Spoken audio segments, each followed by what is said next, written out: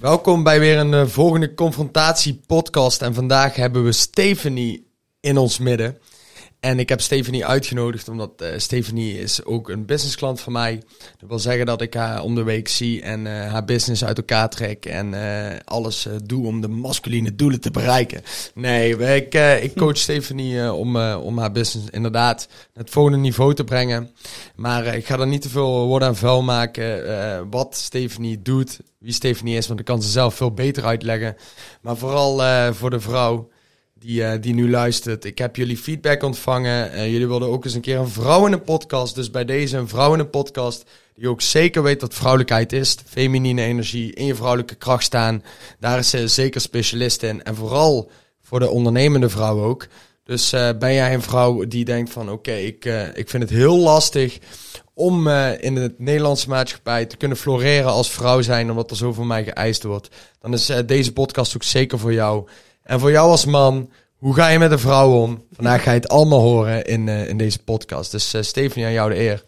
Dankjewel voor de uitnodiging.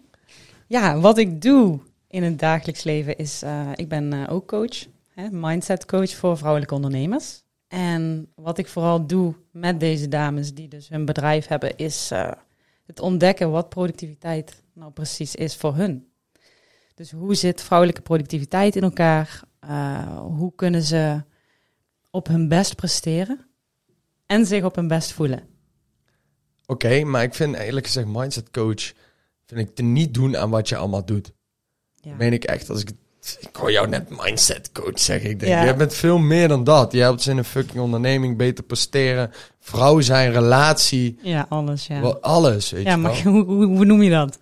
Ja, I don't know. Daar moeten we het over hebben een keer. Ja, laten we daar eens over nadenken. Maar wat het allerbelangrijkste was, is dat jij 2 sessies geleden naar mij toe kwam. Mm-hmm. En je had een heel fucking moodboard bij. Ja. Wat geen één man ooit heeft gedaan bij mijn coaching. Ja. En je opent je tas en je gooit allemaal plaatjes op tafel van jouw nieuwe idee. Ja. Kun je me daarin meenemen? Ja, zeker. Ja, toen ik startte met coachen bij jou, Martin, toen had mijn bedrijf een andere naam. En wij voelden eigenlijk allebei, oké, die naam mag misschien veranderen. Weet je, misschien trek ik daar niet helemaal de juiste mensen mee aan. Het had te veel woorden nodig, te veel uitleg. Dus ik stond daar gewoon voor open als vrouw. Ik dacht, oké, als er iets beters op mijn pad komt, prima. Uiteindelijk, zeg maar, door te groeien in mijn bedrijf en met veel meer vrouwen te praten, met veel meer inspiratie bezig te zijn, op reis te zijn geweest, is er uiteindelijk een nieuwe masterclass ontwikkeld, waardoor ik zo'n fantastische reacties kreeg van vrouwen op die masterclass. Ik sprak daar namelijk over vrouwelijke productiviteit voor het eerst en hoe een vrouw werkt, als het ware, want wij zijn anders gebouwd dan mannen. Oh, is het zo? Ja, dat is zo. Toch nog wel. Maar dus in die masterclass kwam ik erachter van oké, dit is wat vrouwen aanspreekt. Vrouwelijke productiviteit. Gewoon het kunnen benoemen dat het anders zit dan bij mannen. Dus ik ben daarop doorgegaan. Ik heb dat toen met jou gedeeld. Ik zei, daar zit iets nieuws. Toen ging ik naar huis. Toen ging ik slapen. En toen droomde ik vervolgens mijn hele nieuwe branding. Dus wat er gebeurde is, ik word wakker om 3 uur 's nachts. Met een nieuwe naam, een nieuw logo. Ik zag de beelden voor me. Ik zag eigenlijk alles voor me. Ik strompel uit bed, want ik kon natuurlijk niet meer slapen. Ik werk vervolgens de hele flikkerse boel uit op de computer. Ik heb de domeinnaam gekocht om 3:15 's nachts. Omdat ik gewoon wist, dit moet het zijn. En vervolgens, 3-4 uur later kan ik pas weer naar bed. Omdat ik het dus toen allemaal had uitgewerkt. En dat is eigenlijk het mooiste voorbeeld van vrouwelijke productiviteit. Want dat is waar het dus eigenlijk om ging. Waar ik vervolgens mee naar jou kom. Met al die beelden, met dat hele moodboard. Is zeg maar wat ik jou liet zien. Waren allemaal afbeeldingen van vrouwen. Van gebeurtenissen, situaties uit hun leven. Uit hun dagelijks bestaan. Die allemaal bijdragen aan de productiviteit van een vrouw.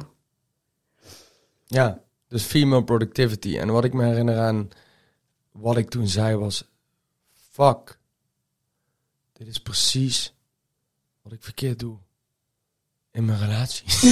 Ja, dat klopt. Ja. Nou, het feit is, mijn vriendin werkt dus bij mijn bedrijf. zij is op een hele andere manier productief Exact. dan dat ik dat ben. En ik ben van het doorzetten, harder werken, tandje meer. Gewoon mannelijk industriousness. Ik heb het in de vorige podcast met Eliane over gehad. En een vrouw is op een andere manier productief. En het woord productief is dus ook weer, hoe definieer je dat? Weet je wel? En jij definieerde dat toen op een hele mooie manier. Ja, dat klopt. Daar kwam ik ook in die nacht allemaal achter. Dus deze speelde zich allemaal 's nachts af, hè? Zij is dus ook 's nachts productief. Ja, hoor je dat? exact. Nou ja, maar ik bedoel, ik dacht op een gegeven moment, oké, productiviteit, dat woord, klinkt zo fucking saai. Ja. Met alle respect. Ja, fucking saai. Ja. Als ik dat, meer productiviteit in je leven. Slapen. Ja, dus ik ging dat onderzoeken. Ik dacht, oké, wat voor lading zit daarop? Wat voor associaties heb ik daar zelf mee? En wat betekent dit nou eigenlijk? Dus ik zoek op Google. En de Van Dalen, dus ons woordenboek, die zei dus tegen mij, vanuit 1898 of zo, ik weet niet hoe lang geleden, is dat gedefinieerd als zijnde voortbrengende, scheppende kracht. Met daar ook nog aanvullend bij vruchtbaarheid. En productiviteit is dus een vrouwelijk woord. Nou, ik viel dus toen van mijn stoel af. Dus ik dacht, ja, de productive female, dat is zo heet mijn bedrijf. Alles viel bij elkaar, alles kwam samen. Dus productiviteit heeft niks te maken, voor een vrouw dan in ieder geval, voor mij niet meer, heeft niks te maken met meetbare processen. Met tijd is geld. Met, ik ben alleen maar productief als ik achter mijn laptop zit te rammen.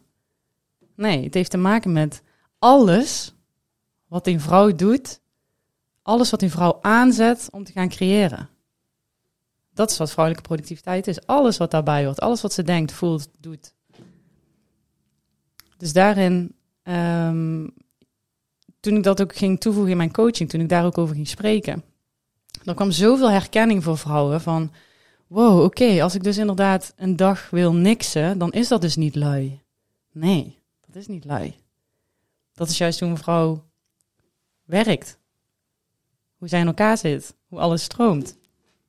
Mooi. Want de man, de Nederlandse man hier in de maatschappij, die natuurlijk erg gebaseerd is op maximaal presteren. Hè? Ja. Ben je dan als vrouw op een kantoorbaan, het ergste geval nog in de sales. En je hebt targets, je moet dingen behalen, verkopen. En je baas die zegt, hey Stephanie, je hebt maar 18 gesprekken gevoerd vandaag en je zou er 25 doen. What the fuck is er gebeurd? Hoezo heb je je target niet gehaald? En dan heb je die onwetende vrouw die helemaal niet door heeft van shit, ik leef eigenlijk gewoon in een masculine energie hier op kantoor met targets en ik moet dit bereiken. En die komt uiteindelijk uit haar vrouwelijke kracht, heeft er eigenlijk misschien nooit ingezeten daar, komt in allerlei klachten terecht, wellicht ook in een burn-out uiteindelijk, Zeker. doordat ze gewoon niet in een vrouwelijke energie, in een vrouwelijke kracht staat. Ja. En dat is super zonde, Ja. want ze zit eigenlijk masculien werk te doen. Of in ieder geval, ze heeft masculine doelen, waar we het straks nog even over hebben. Ja. Wat is op dat moment gaande? Ja, een vrouw is uit verbinding. Compleet. Compleet uit verbinding. Maar het is een principe dat, wat je schetst is heel mooi. Want je komt in een loondienstsituatie terecht, waarin er van jou dus verwacht wordt dat jij elke dag op dezelfde mate presteert. Maar heel dat systeem is gebouwd rondom mannen.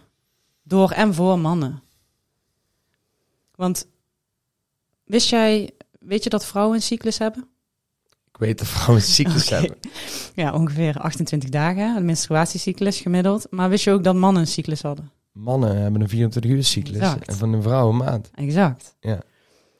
Dus, en binnen die maand zijn er dus 4 fases voor een vrouw, die mega veel invloed hebben op hun energielevels, op hun humeur, op hun emoties. Dus een vrouw is gewoon niet gemaakt om elke dag hetzelfde te doen. Om iedere dag dezelfde taak of activiteit uit te voeren. Dat is geen vrouwelijke productiviteit. Wij zijn wezens van flow. Wij horen te stromen.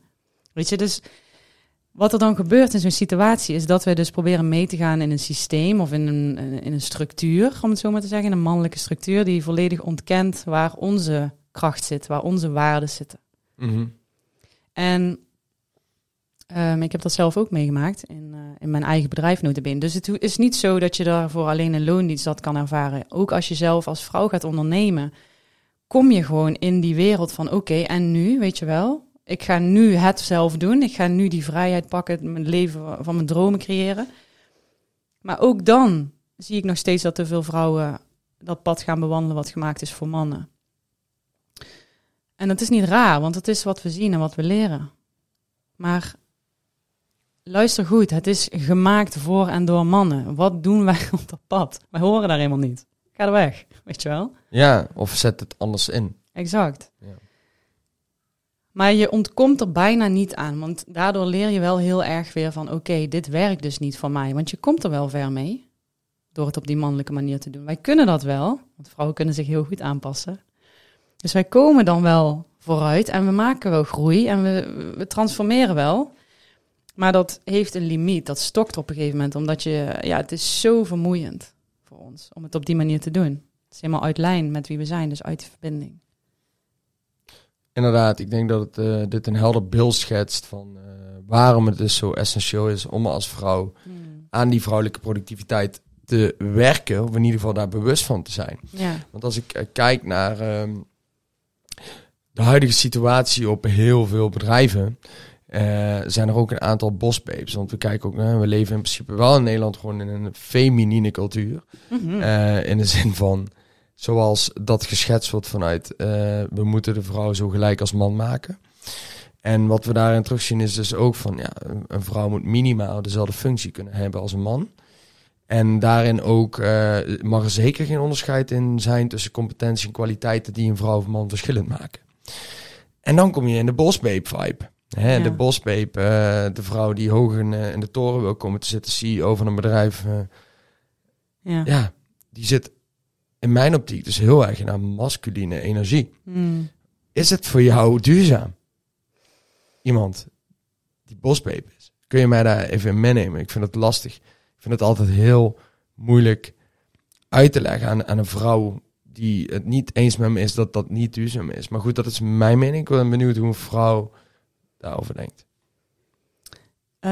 Ik denk dat hele bosbabe-imperium, ik hoor helemaal wat je zegt. Ik denk dat het een mooie beweging is geweest voor vrouwen om te beseffen, oké, mijn verlangens en mijn dromen doen er ook toe. Mm-hmm. Dus in dat opzicht denk ik dat het dat bewustzijn voor vrouwen heeft gecreëerd. En dat is iets heel moois. Maar ik zelf persoonlijk geloof niet in het afzetten tegen of het ten strijde trekken tegen iets. Zo voelt dat bosbabe voor mij. Alsof je nog steeds je aan het bewijzen bent aan een man. Snap je wat ik bedoel? 100%. Ik geloof de productive female, of in ieder geval waar ik in coach, gaat veel meer over de integratie van wie jij als vrouw bent. Van al die vrouwelijke essentiële waarden en krachten naar voren laten komen. Dus ik geloof niet zo tegen het afzetten tegen. Neem me even mee in die essentiële waarden. Essentiële, van een vrouw. Wat vrouwelijk, nou, een mooie metafoor bijvoorbeeld is, dat heb ik wel eens vaker, deel ik dat ook, vind ik een mooie metafoor. Is bijvoorbeeld, we hebben hier nou een glas water bij ons. En dit is eigenlijk het mannelijke en het vrouwelijke. Want het glas representeert eigenlijk het mannelijke. Alle kwaliteiten van een man kun je vinden in dat glas. Het is hard, stevig, het is solid, weet je wel. En het draagt letterlijk het water. En het water is dan eigenlijk het vrouwelijke. Het water representeert de stroming, de beweging, het sensuele, weet je wel, dat hele stuk. Water kan ook mega chaotisch zijn, maar ook heel zacht en liefdevol als het ware. Dus we hebben verschillende kwaliteiten. Een man en een vrouw heeft verschillende kwaliteiten, net als dit glas. En wat ik heel mooi vind, is dat dus dit glas ondersteunt eigenlijk de vrouwelijkheid. Dus het heeft elkaar ook nodig. En daarmee bedoel ik, dat glas zonder water is gewoon geen inhoud. Is gewoon niks, leeg. Mm-hmm. Maar water zonder glas gaat alle kanten op. Exact. Ja. Is niet te weerhouden ook. Nee, precies. Dus ik geloof heel erg in dat teruggaan naar wat jouw waarden zijn. Wat jij als of je nou man of vrouw bent, dat je echt gaat voelen van oké, waar zit mijn kracht en waar kan ik daarop inzetten? Ja, en dan heb je natuurlijk ook een deel, als je het even vertaalt naar praktijk, dan is het glas leidt eigenlijk het water. Of ondersteunt het. Exact. Dus, maar de invulling van het glas door middel van water maakt het glas ook waardevol. Exact. Dus hoe ik het heel erg herken is, een man zonder vrouw kan geen bezieling geven aan zijn leven. Ja, ik ben het daarmee eens. Hij kan wel zijn missie nastreven. Hij kan wel een imperium neerzetten van zijn bedrijf of wat dan ook. Maar een vrouw, die geeft daar waarde aan. Ja, vrouwen zijn fucking magic. Ja. Die kunnen dat zoveel mooier maken dan het al is. En ook in het feit van de man die de vrouw ondersteunt, die de vrouw leidt. Als ik kijk naar salsa dans of wat dan ook. Ik zit ook onder salsa dans. Ja, mijn vriendin kan hartstikke mooi dansen, maar op het moment dat ik haar leid in die dans, springt ze nog hoger, nog verder, maakt ze nog mooiere draaien. Ja. Doordat ik haar kan leiden in die dans. En daarmee versterken we elkaar. En het gedeelte bospeep is het meer competitie van wie het beter kan doen of wie het beter kan, in plaats van dat we elkaar nog ondersteunen en versterken. Ja, ik geloof dat je dan nog steeds heel erg aan het kijken bent naar de man in dit geval, of naar hoe het zou moeten of hoe het zou moeten zijn. Terwijl als je echt durft te vertrouwen op jouw vrouwelijke waardes, dus neem bijvoorbeeld water, hoe dat, de kenmerken van water. Als je daar echt op durft te vertrouwen, als je dat echt naar boven laat komen, oh man, dan ga je het op manieren doen die je nooit voor mogelijk had. Wat is zo'n manier? Wat is zo'n manier? Ik weet nog die tijd dat jij in Mykonos zat, ergens op een steen, bij de zee, en je hoort de wind en je zegt, Martin, ik heb net even op een steen gezeten. Ja, dat klopt, ja. En er kwam van kwamen er allemaal dingen door en ik nam het allemaal op als een orakel en ik begon te schrijven en allemaal output en dat ik echt dacht, what the fuck. Ja. Dat doet ze super mooi, want er kwamen zoveel waardevolle dingen uit die ik dan weer als mannelijke coach voor jou in een plan kon gieten. Ja, precies. Jij bent eigenlijk mijn glas. Ja. Ja. In die coaching is het super mooi meetbaar. Mm-hmm. En dan wordt er vervolgens overgegaan tot concrete acties. Mm-hmm. En ja, dat zie ik dan als vrouwelijke productiviteit. Ja. Vanuit die bron of zo kom jij tot bepaalde creativiteit, inzichten, wat jou productief maakt. Ja, exact. Volgens mij is er laatst ook iets van een verhaal op de scooter. Vertel. Ja, dus het is heel erg, wat ik net dus ook zei, ruimte maken voor die diepe vrouwelijke wijsheid in je. Vrouwen zijn orakels. Weet je, wij kunnen gewoon voelen. Onze intuïtie is ons businessplan. Dus alles doen om daarmee in verbinding te komen. Wat voor activiteiten dat ook zijn, inderdaad. Ik heb inderdaad toen lang op zo'n steen gezeten. En toen kwam het. Maar ook net hoe ik vertelde hoe mijn nieuwe branding is gelanceerd. Ik heb het nooit te benen gedroomd. Ja. Dus het komt op momenten die voor vrouwen super waardevol zijn. Super belangrijk. Maar die onze maatschappij niet erkent als zijnde, hey, dat is waardevol. Of hey, dat is tijd goed besteed. Mm-hmm. Als je zegt, ja, ik sprak laatst een vrouw die zei, ja, altijd als ik ga zwemmen, dan kom ik tot de meest bizarre oplossingen. Ik zeg, ja, vrouwelijke productiviteit. Mm-hmm. Terwijl eigenlijk, zei ze, zo heb ik het nooit gezien, want ik voelde me eigenlijk altijd een beetje schuldig. Want daardoor ga ik een uur korter werken. Terwijl als zij dat zwemmen niet zou doen, wat zou dat betekenen? Neem eens mee in de customer journey van jouw klant. Want zij hebben een bepaald probleem als ze zelf niet eens doorhebben dat het wellicht ligt aan dat ze niet in een vrouwelijke energie staan. Ja.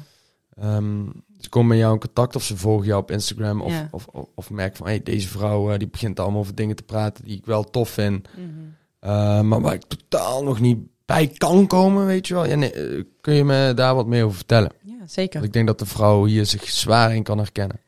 Ja, het zijn dus de dames die ik spreek zijn voornamelijk ondernemers. Of in ieder geval willen impact maken.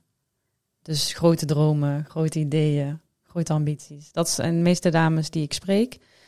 En vaak komen ze vanuit dat hele mannelijke stuk. Dus ze hebben eigenlijk alles al gedaan, strategisch gezien, om hun bedrijf te laten groeien, om het te laten slagen, om succesvol te zijn. Maar het komt gewoon niet uit de verf. Het lijkt alsof ze hun succes niet kunnen pakken. Dat is het grootste stuk waarom ze voelen. Maar ik heb het gevoel dat ik altijd aan moet staan. Weet je wel, dat krijg ik te horen. Alles draait om dat werksucces, want dat is helemaal, daar hangt hun eigenwaarde mee samen. Mm.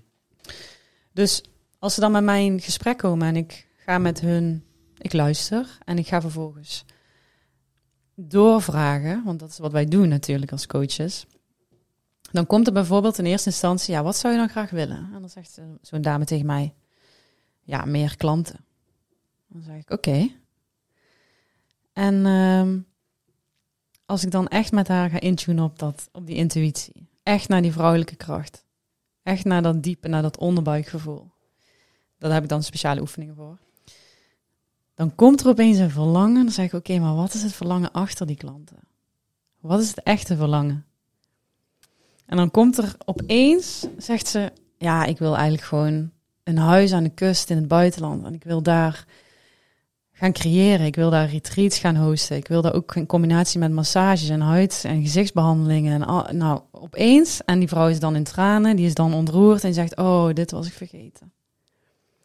Dus dat is het echte verlangen achter zo'n verlangen. En dat raken we vaak kwijt door mee te draaien in de maatschappij, hoe die is zoals die nu is ingebouwd. Dus in eerste instantie wat ik doe, is het terughelpen naar hun verlangens. Dat is je kompas. Mm-hmm. Dat is alles wat je nodig hebt. Mm-hmm.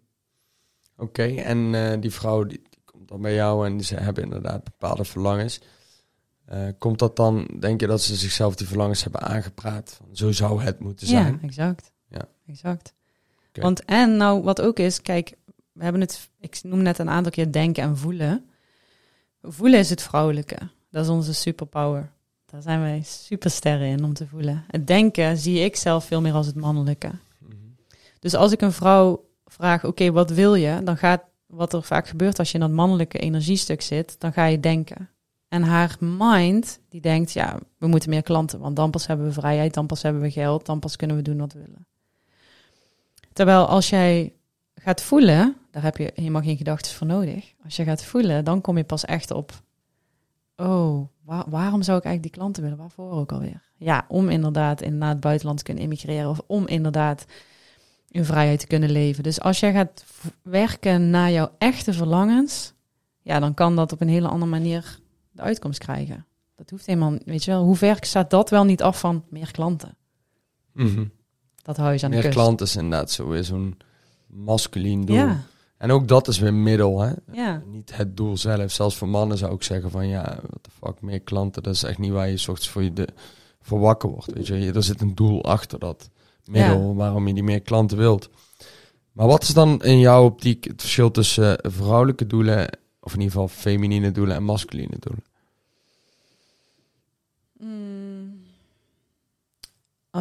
Het eerste wat nu in me opkomt, als ik uitga van mijn gevoel, is eigenlijk dat het doel best hetzelfde kan zijn. Mm-hmm. Maar de methode is anders. Vertel.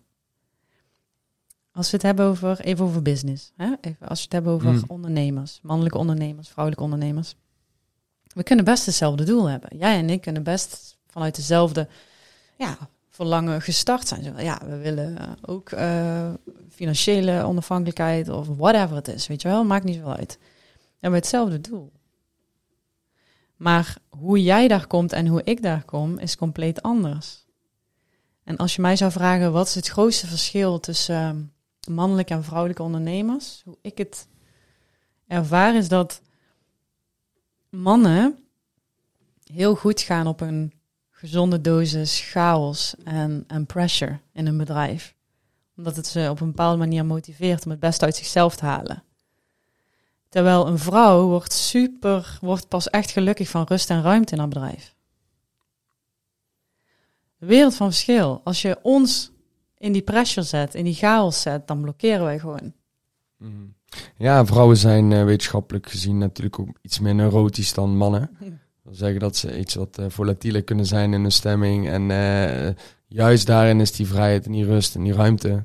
Dat kan dat ook allemaal zijn, weet je wel. En daardoor kan je ook weer meer creëren, denk ik. Absoluut. En dus dan zou je eigenlijk een bedrijf zien waar je de vrouwen een hele hoop ruimte geeft. En de mannen een paar kerntaken die ze die dag moeten afronden. Exact. Ja, maar heel, ja, precies. Ja. Zo, we hadden het net even snel over die cyclus van de vrouw, over die 4 verschillende fases die wij maandelijks doorgaan. Mm-hmm. Sommige fases zijn we super,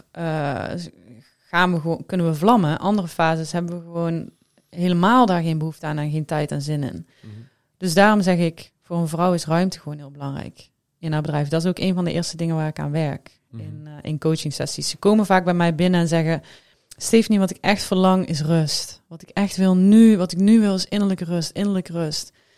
En als ik dan doorvraag, dan kom ik er meteen achter dat dat eigenlijk niet is wat ze willen. Maar die mind kan op dit moment niet eens verder denken of kijken of zien. Omdat het zo'n chaos is in hun leven. Zoveel druk opgelegd wordt. Zo'n prestatiedrang is. Mm-hmm. Continu achter de feiten aanrennen.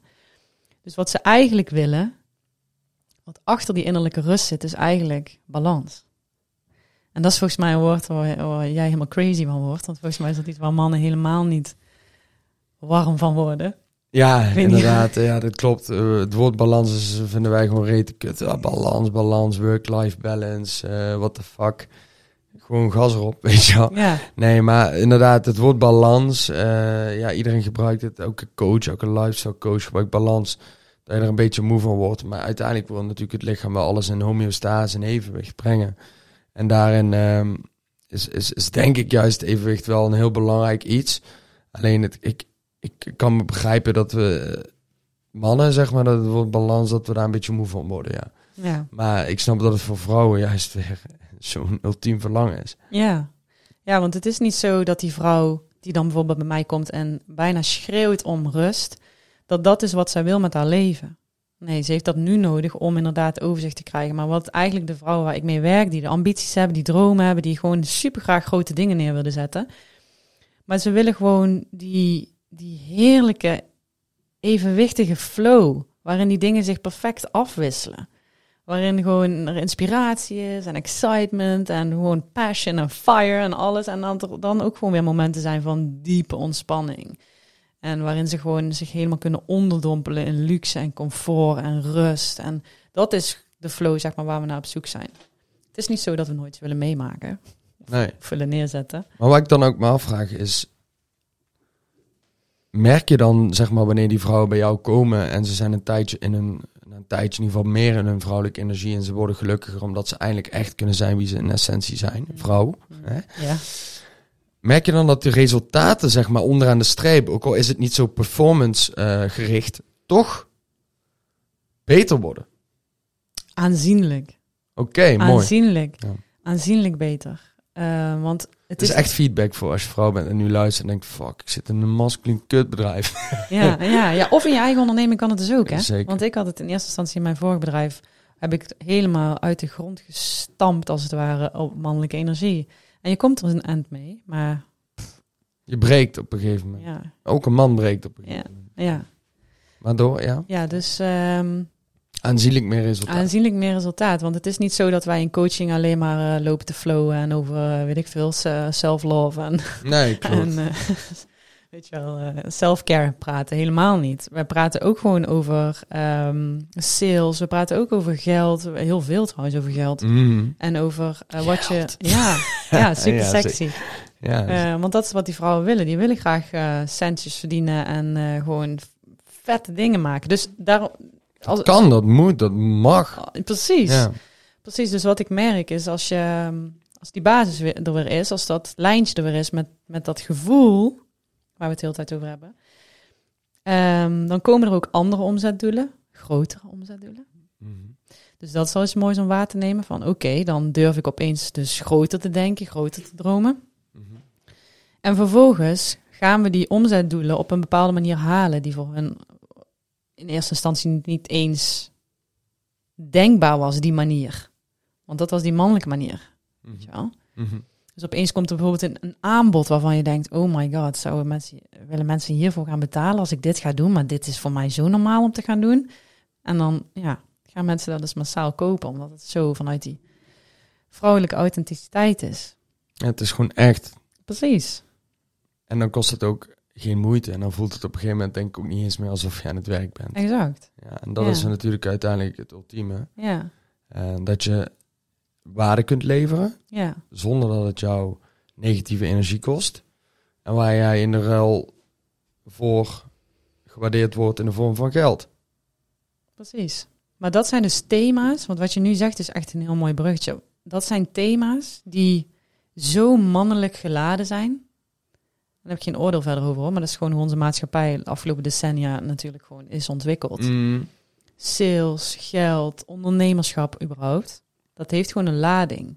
Daar zit iets serieus op of zo. Ja, het woord ondernemer is ook mannelijk natuurlijk. Ja, dus daar zit iets. En eigenlijk het woord productiviteit waar we mee begonnen, is gewoon fucking saai als je daarover nadenkt. Ja. Maar dat is dus gewoon wat voor associaties erop zijn gekomen. En daar besteed ik ook superveel tijd aan om te kijken van oké, als jij moeite hebt met sales of met closen of met je product verkopen of wat voor manier dan ook, of aan klanten te komen, dan zit daar dus een soort van mannelijk stuk nog op. Want jij kan je daar niet helemaal mee identificeren. Je kan het niet helemaal eigen maken. Je hebt het idee dat je daarvoor iemand anders moet zijn. Alsof je daarvoor, niet die vrouwelijke waarde kan toevoegen. Terwijl als ik met vrouwen aan het werk ben, sales wordt gewoon super sexy. Het is gewoon super leuk om te gaan verkopen. Weet je, als je dat kan gaan voelen, dan is het toch gewoon fucking magic. Ja, super nice als je als vrouw iets kan verkopen waar je achter staat. Ja. Want je zegt niet van, ik verkoop kroketten en ze zijn gezond. Nee, je bent niet aan het liegen. Je bent oprecht iets aan het verkopen waar je achter staat. Ja, en het voelt niet meer als verkopen. Voor een vrouw, in ieder geval waar ik aandacht aan besteed heel veel, is dat het gewoon echt een uitnodiging is in hun wereld. Mooi. En stel je luistert nou en je denkt, ik voel die overspanning ook in mijn werk, in mijn leven, in mijn onderneming of wat dan ook als vrouw. Ja. Nodig jezelf uit of eens te reflecteren op, herken ik mezelf in het feit dat ik meer in die masculine energiemaatschappij meega? En zou ik inderdaad meer in kracht kunnen staan door meer richting mijn vrouwelijkheid te gaan? Durf jezelf die vraag te stellen, want ik denk uiteindelijk dat dat heel waardevol kan zijn voor de rest van je leven. En ook je geluk. Absoluut.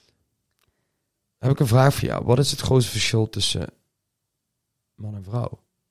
Buiten de biologische feit van een piemel en een vagina. Maar wat is het grootste verschil?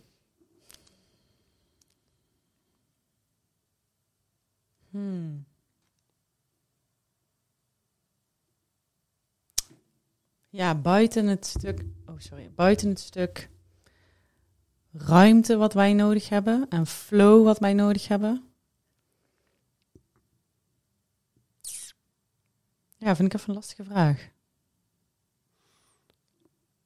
Zou jij kunnen zeggen dat mannen meer rationeel willen verklaren en vrouwen meer willen voelen? Meer vanuit gevoel zouden moeten doen? Of zeg je van, eigenlijk zou een man daar ook gewoon mee moeten doen? En zijn het eigenlijk twee energieën die wat meer, die dynamisch zijn en de vrouw zit wat meer links en feminien en de man zit wat meer masculin? Ja, je hebt het allebei in je, die energie. Ja, daarom. Ja, dus dat glas water, dat is gewoon, dat ben jij, zeg maar. Beide, de inhoud en de container. Maar ja, ik denk niet, het is een interessante vraag. Bij mij gaat er nu is er nu heel veel gaande. Ik denk wel dat je gelijk hebt in, het voelen is heel erg vrouwelijk, het denken is heel erg mannelijk. Maar ik denk dat je gewoon heel erg moet gaan bekijken voor jezelf, wat is nu dominant? Welke van die twee energieën zijn nu dominant? Want die staan ergens voor, die twee energieën. En ik voelde gewoon heel erg in mijn eigen leven en in het leven van mijn klanten van oké, ik ben gewoon alles aan het proberen te doen op die wilskracht. Ja, en ik hoor jou ook weinig zeggen, ik denk. Ja. Ik hoor je altijd heel vaak zeggen, ik voel. Ja. Ik voel dit, ik voel dat. Ja. Dat is iets wat me opvalt. Dat jij echt veel vanuit je gevoel handelt. Ja. In tegenstelling tot 90% van Nederland. dus nu moet ik er inderdaad echt goed over nadenken, nu je het zo aan me vraagt. Maar daar zit natuurlijk een heel groot verschil. Maar het is niet zo dat een man niet kan voelen of niet zijn bedrijf kan sturen op gevoel. Want dat kunnen jullie ook. Weet je wel? Dus ik ben aan het zoeken naar de woorden wat echt het verschil is. Wat is voelen? Voelen is geweldig. Ja. Voelen is iets wat je doet zonder gedachten. Waardoor je dus compleet in jouw lichaam gaat. Dus je ogen kan sluiten, even je losmaakt van echt zintuigen. En dan gewoon echt kunt waarnemen in je lichaam waar jij een fysieke sensatie krijgt. Weet je, het kan bijvoorbeeld zijn dat je getriggerd wordt door iets. Ik zeg het. Of iets wat je een heel fijn gevoel geeft. Het kan met beide dingen, maar vooral als je getriggerd wordt door iets. Wat we vaak doen is naar buiten. We gaan meteen wijzen of reageren of weet je wel, misschien komen meteen emoties omhoog, noem maar wat, huilen, whatever. Maar als jij al die energie naar binnen keert en echt gaat voelen waar je het voelt, dat is echt een kunst. Want je gaat dan eigenlijk waarnemen in je lichaam waar energie zit. Je kunt er letterlijk een bal van maken, een bal energie. En die energie die vertelt jou iets, weet je. Dus bij je gevoel kunnen zijn is voor een vrouw alles wat ze nodig heeft.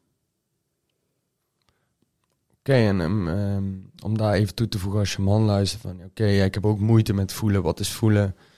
En hoe doe ik dat dan precies? Ja, ik denk dat voelen is eigenlijk gebaseerd op emotie. En emotie staat voor energy in motion. Exact. Dus emotie die in beweging is, dus energie die in beweging is eigenlijk. En op het moment dat jij die emotie voelt en daar eigenlijk constant dan ga ik maar werken, dan ga ik het verdoven en ik mag het niet voelen. Alles behalve voelen, zoals jij mooi in die reel ooit naar mij liet zien. Ja, dan ben je dus eigenlijk je emoties voorbij aan het lopen en dan gaan ze zichzelf eigenlijk ergens in je lichaam manifesteren, wat er uiteindelijk weer leidt tot wellicht een tumor of wat dan ook. Ja, energie kan zich opslaan in je lijf. Ja. Die energie kan zich opslaan. Maar als jij boosheid, woede en dan angst of wat dan ook gewoon doorvoelt en dan kan het ook weer gaan, dan komt het en het gaat. Dan is het echt energie in beweging, emotion. En dat ook voor positieve emoties. Je voelt Zeker. En je gaat. Je kunt niet altijd vrolijk zijn, want de emotie vrolijkheid komt en gaat. Ja.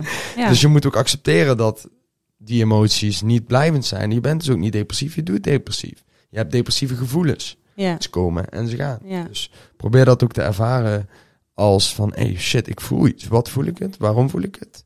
Was mijn behoefte nu hierbij? Ja. En plaats het ook gewoon waar in mijn lichaam voel ik dit? Exact. Dat is ook wel een goede vraag. En waarom? En meestal is waarom je dit voelt is ook een gedachte. Dus stel je voelt boosheid. Oké, waarom voel ik die boosheid? Ja, ook die antwoord daarop is eigenlijk gewoon een gedachte. En dan kun je kijken, is die gedachte waar? Klopt? Is het een overtuiging? Of is het echt zo? Ja. Het kan allemaal gebaseerd zijn op oud zeer, nieuw zeer. Maar vaak op oud zeer. Ja, maar het is precies wat je zegt. Een emotie legt eigenlijk het onbewuste open.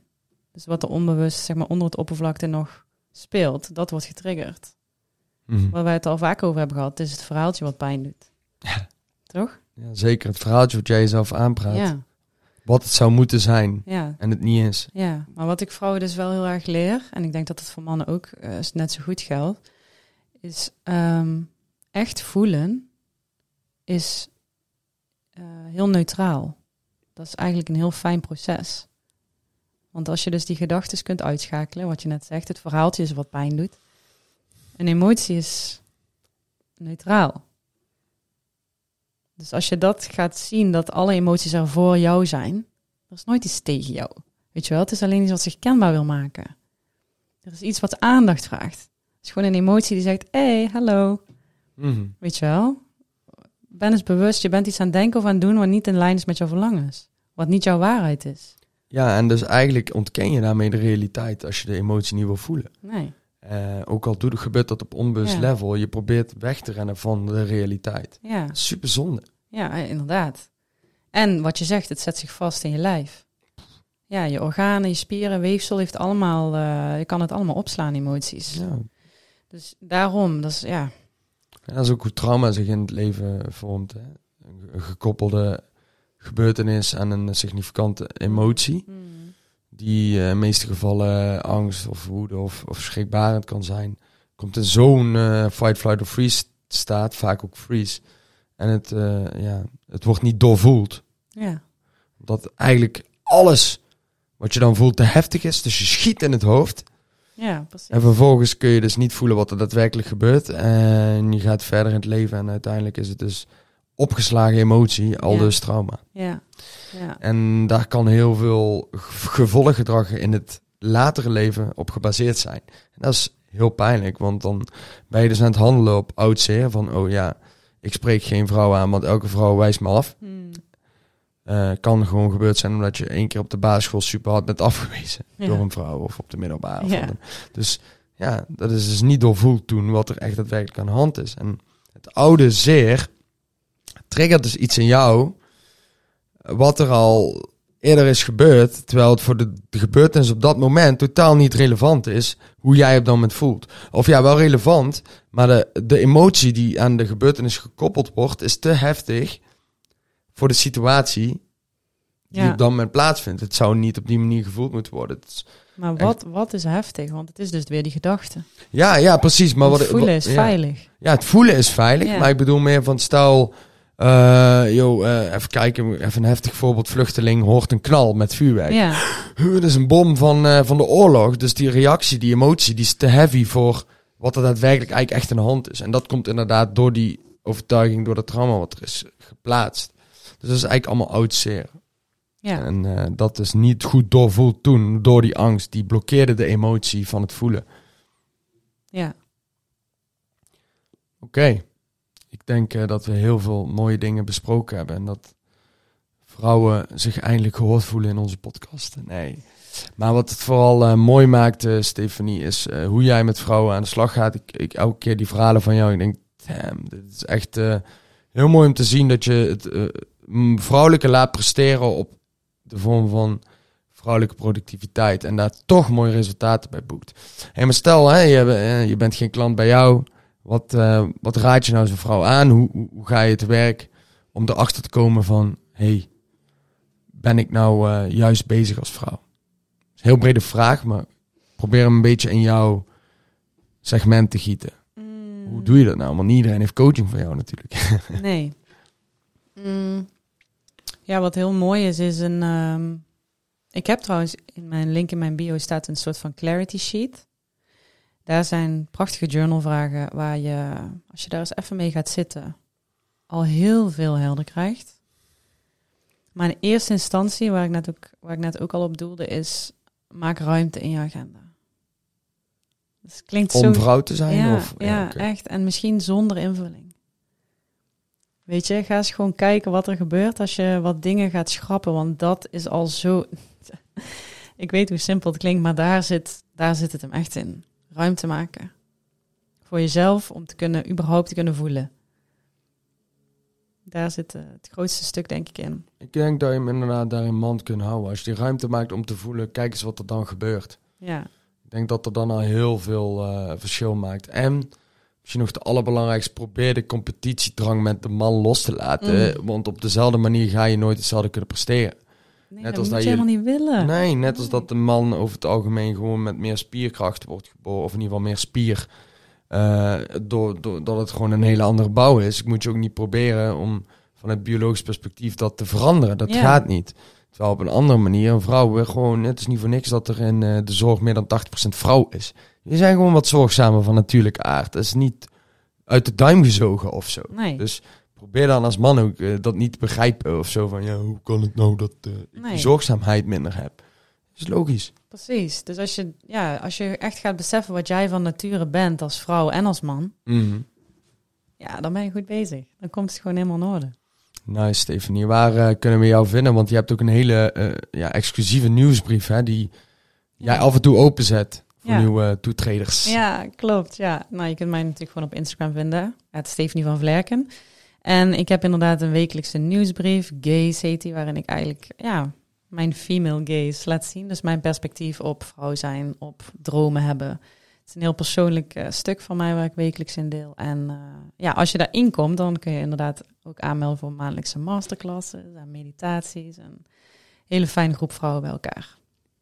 Nou, ik zou niet wachten om op die wachtlijst te komen, want het is zo nu en dan inderdaad 1 nieuwsbrief die je niet wil missen. En die masterclass, ik heb hem ooit een keer gezien, de sheets. Ik denk heel interessant, elke keer ook wat nieuws.